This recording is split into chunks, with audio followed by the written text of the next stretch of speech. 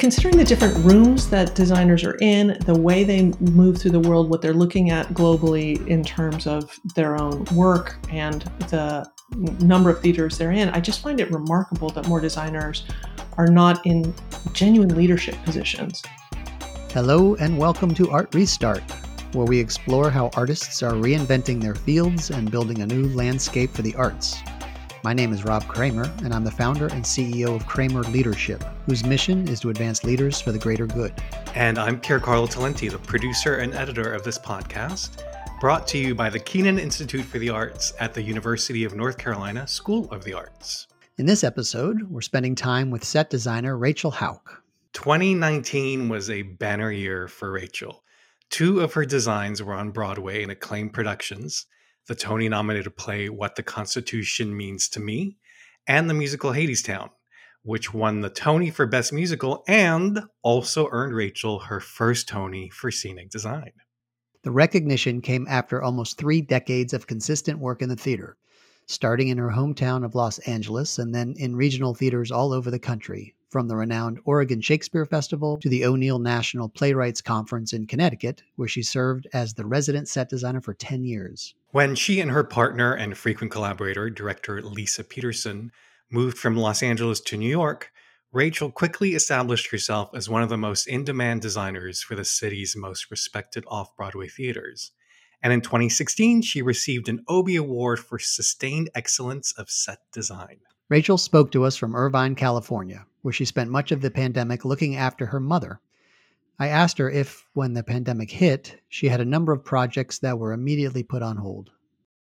Oh, completely. Yeah. No, I had an awful lot of projects that were completely stopped, and the calls came one after another in a totally heartbreaking way. And then some of them were optimistically rescheduled and canceled again. And even though we expected that might happen, and when you got the, email telling you that there was going to be a phone call, there was no question about what it was, and it continued to be hard every single time. I didn't, I was seeing plays every night, and the last thing I saw was Cambodian Rock Band. And then I went over to the place across the street where everybody in the theater world goes for a drink after a show on 42nd Street, and there were 6 people in it, and it was unbelievable. I called my friend Mara Isaacs, who happened to be in town, and we went over to Mara's and drank a bottle of champagne and said, "Okay, here we go." And then I went back home. I flew to California for 2 days to see my mom, which turned into 2 weeks. And then I came home and didn't see my studio again for 3 months. And when I went downtown and walked into that studio, it was, as we'd left it, my assistant had worked for a couple days past me. She left a light on because she'd left in a hurry. And just before they locked down the city. And I walked into the studio, and it was heartbreaking because it was like a mausoleum of dead plays. There was an enormous pile of mail, and all the models were still out, and the plant was dead. And it was truly shocking. It was truly shocking. What's the mental transition you've had to go through working, I imagine, incredibly long hours and being productive and having success to suddenly it stopping? It was crushing and shocking. It's been very, we were all, I don't think any of us realized how high a level we were functioning at until it stopped, and how many, to do productions of that scale and, in multiple venues, and we were beginning to think about the tour at that point. And one show was already on tour, and, it was, I think I was in genuine shock for a very long time. A month, 6 weeks, I did a couple of podcasts early on in which people were like, "Well, how you doing?" And I was like, not well, just in shock. And to have had such a game-changing year and then to suddenly come to a stop, it is shocking personally, and yet it is impossible to not be aware how lucky we were. My mother was okay. Lisa and I were okay. We had our health. We had a place to be. We were financially, if I had not happened to have the year I had, in 2019, I would have been in enormous trouble. And so I felt very, very aware of that as well. And honestly, how many of our peers and my friends are not going to come out of this well. Did 2020 give you a clear sense of what things you'd like to see change in your field, things you'd want to reinvent or fix? I mean, sure. I'm deep. Most of my energy has gone to working on all of the racial justice stuff that has got to change within our field. And I've been extraordinarily fortunate to be in conversation with a group that called Design Action, which is about particularly looking at all of these issues from in the design community. And so that has been, being a part of keeping that conversation going and opening doors and trying to just change how this business runs in order to make it a more equitable field has been a massive part of my life for the last 6 months. Can you describe when you say changing the way this business is run to make it more equitable? What are some of the basic things that need to be re-examined and changed? Well, there are so many, and they have been so graciously laid out for us by We See You. But, Right.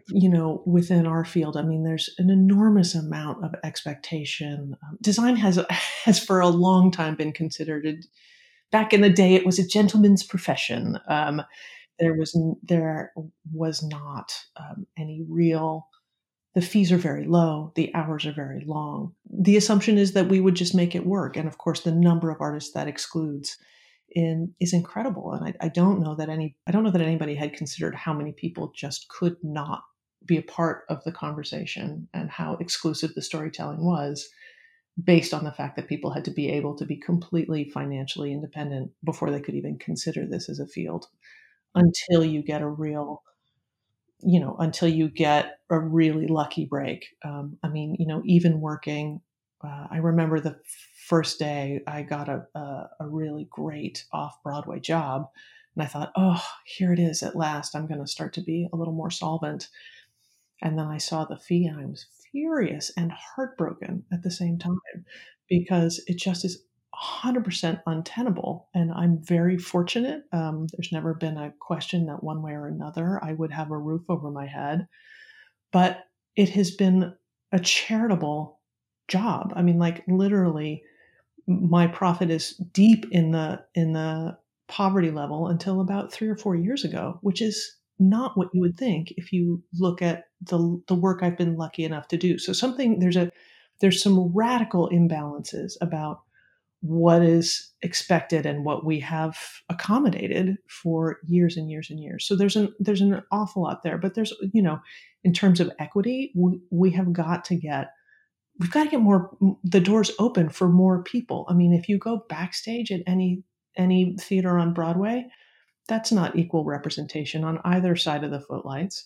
And so, how we both take care in the way that we tell stories and make it possible for more people to tell these stories. It's a big conversation. Another success you had in 2019 was helping spearhead the first collectively bargained agreement ever for designers working off Broadway.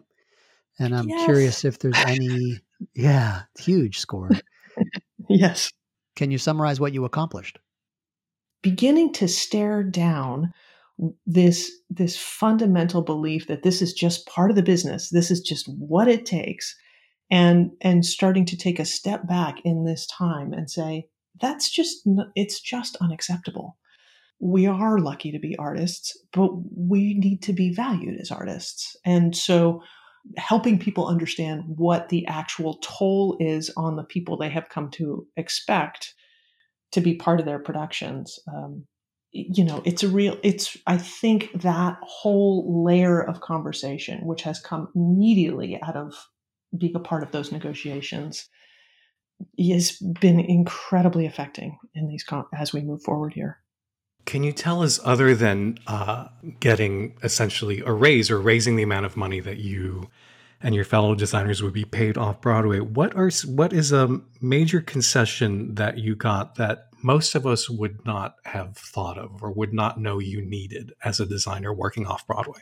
It's mostly financial, it has to do with how much equipment we have to do the jobs, and that we're all expected to own programs that cost an enormous amount of money every year. The Oh, basic drafting programs, the basic sound programs, the equipment that the sound designers are expected to own and bring with them to tech in order to do that work. Stuff like that, where it's just like, this is all part of the financial issue that we're struggling against. And also there's a certain amount of, and I would say that we had mixed success with this, acknowledging that the designers are a major part of the production, in the sense of the recognition of, for example, the requirement to, put our names on the mailers. We did not succeed at that. So you will see the directors and the actors credited, but the designers' contributions is at the discretion of the theater,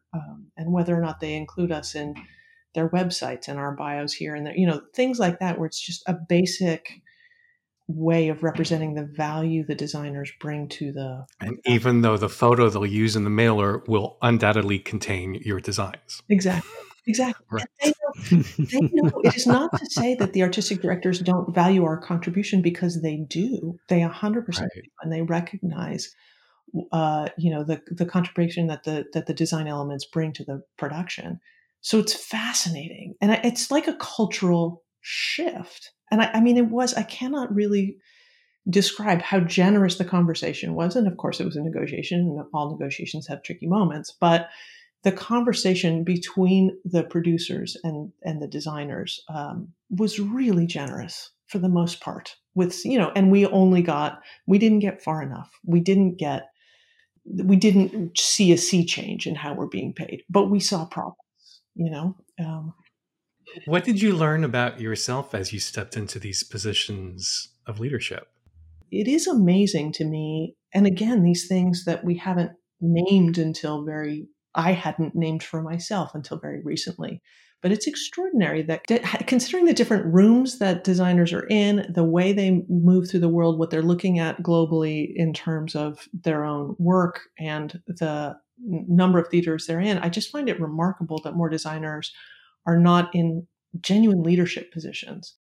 You've seen so many institutions and worked in so many settings, small, large, nonprofit, for profit. Looking at the other side of the street, do you get a sense of, without naming any names, the types of institutions that'll probably come out of this with good strategies and survive? And what is it that they have, that they're seeing or have the abilities to do? What are some of the commonalities of the organizations you think will thrive I don't know post-pandemic? who's going to make it through this. I mean, I genuinely don't know.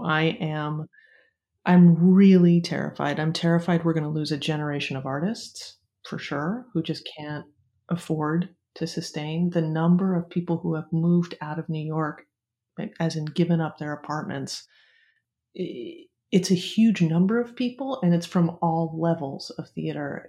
Everybody in theater, for almost everybody in theater, is pretty hand to mouth.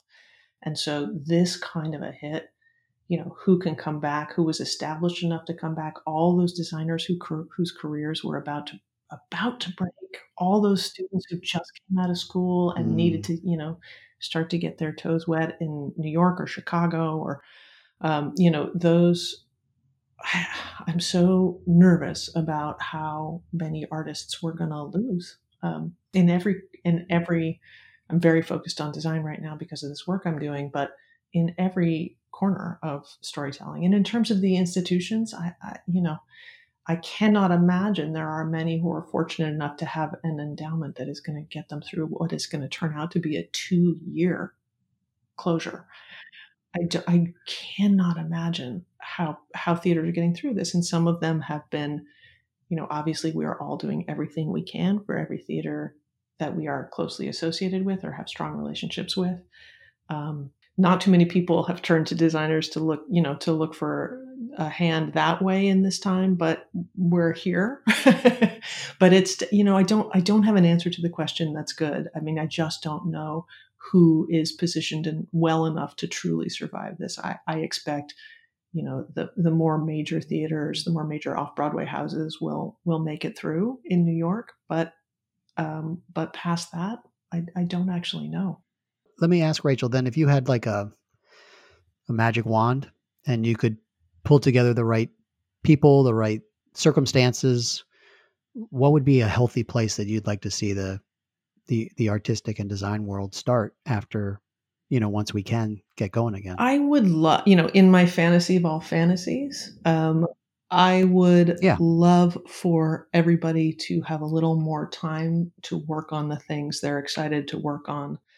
I hate to always bring it back to money, but if people could be relieved a little bit of the financial desperation and urgency in order to have more space to work on things, boy, I would love that. I would love that. I would love to not be working on so much stuff at once and to be slow it down. There's an incredible benefit to having had to slow down, even though it's been a bit of a manic, crazy time and such an intense full stop.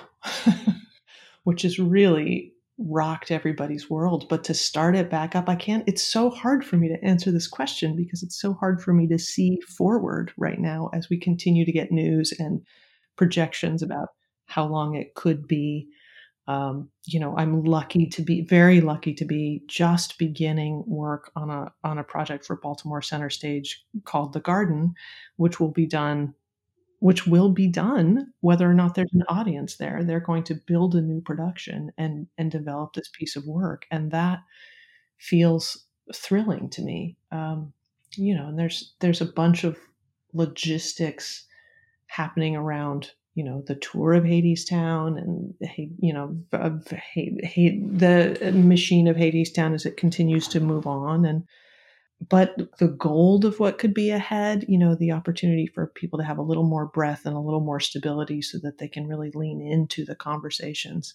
I don't know if when we come back, there's going to be a flood of work or if people are going to stand a little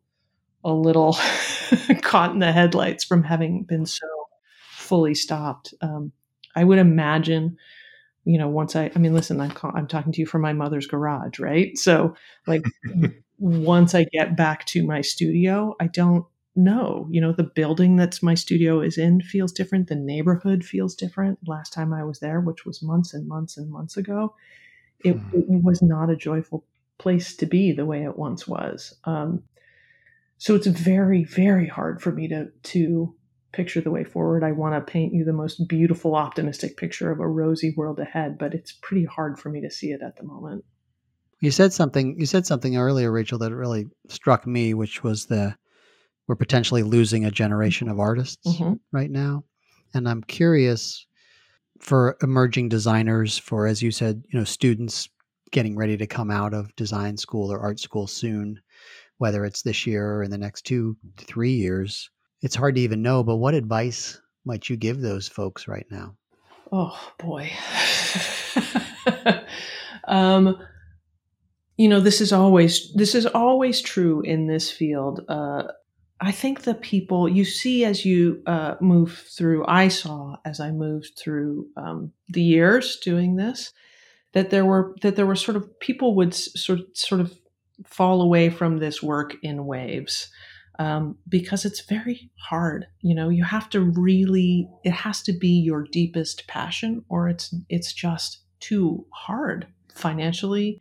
But also the lifestyle, you have to be suited to so many things. And I watched people sort of fall off senior year in college. And then when I was 25, a whole wave of people were like, you know what, this isn't for me. And then again at 30, it was almost on the fives, and 35. And then past 35, it started to be when people wanted to have families and they were just like, I can't do this work. And when we have families, and I think my worry for the next generation of people is that they don't have the opportunity to really lean in and see if they love it and if they want to do it and if they can make a way of it, or if that opportunity is going to not come their way for a little while. My advice to young people in the normal time of life is always to see as much theater as you can and be around as much theater as you can and find your passion and find the group of people with whom you most truly speak as an artist. Find your voice, and that's just hard to do right now. So my hope is that people will still. My belief, my deepest belief, is that theater will come back. It is fundamental to who we are to gather and to hear stories. That thing that happens in a theater when an entire room full of people starts to have their heartbeat synchronized and they start to respond to a play together as a room. There's nothing else like it. There's I've never believed theater will disappear, and I don't believe it now. So I'm just hopeful that the people for whom this is their most true voice, they will find a way to stay with it until we can get back up on our feet. And we just don't know when that's going to be. So it was great to hear her, end with a positive, optimistic note about that future of theater. It will survive. It will come back. And yet it was also hard to ignore her concerns, about what's it going to look like and what will it take and who will survive. And behind that, sort of the culture of the theater, I thought we heard so clearly her concerns of things that need to change as theaters come back.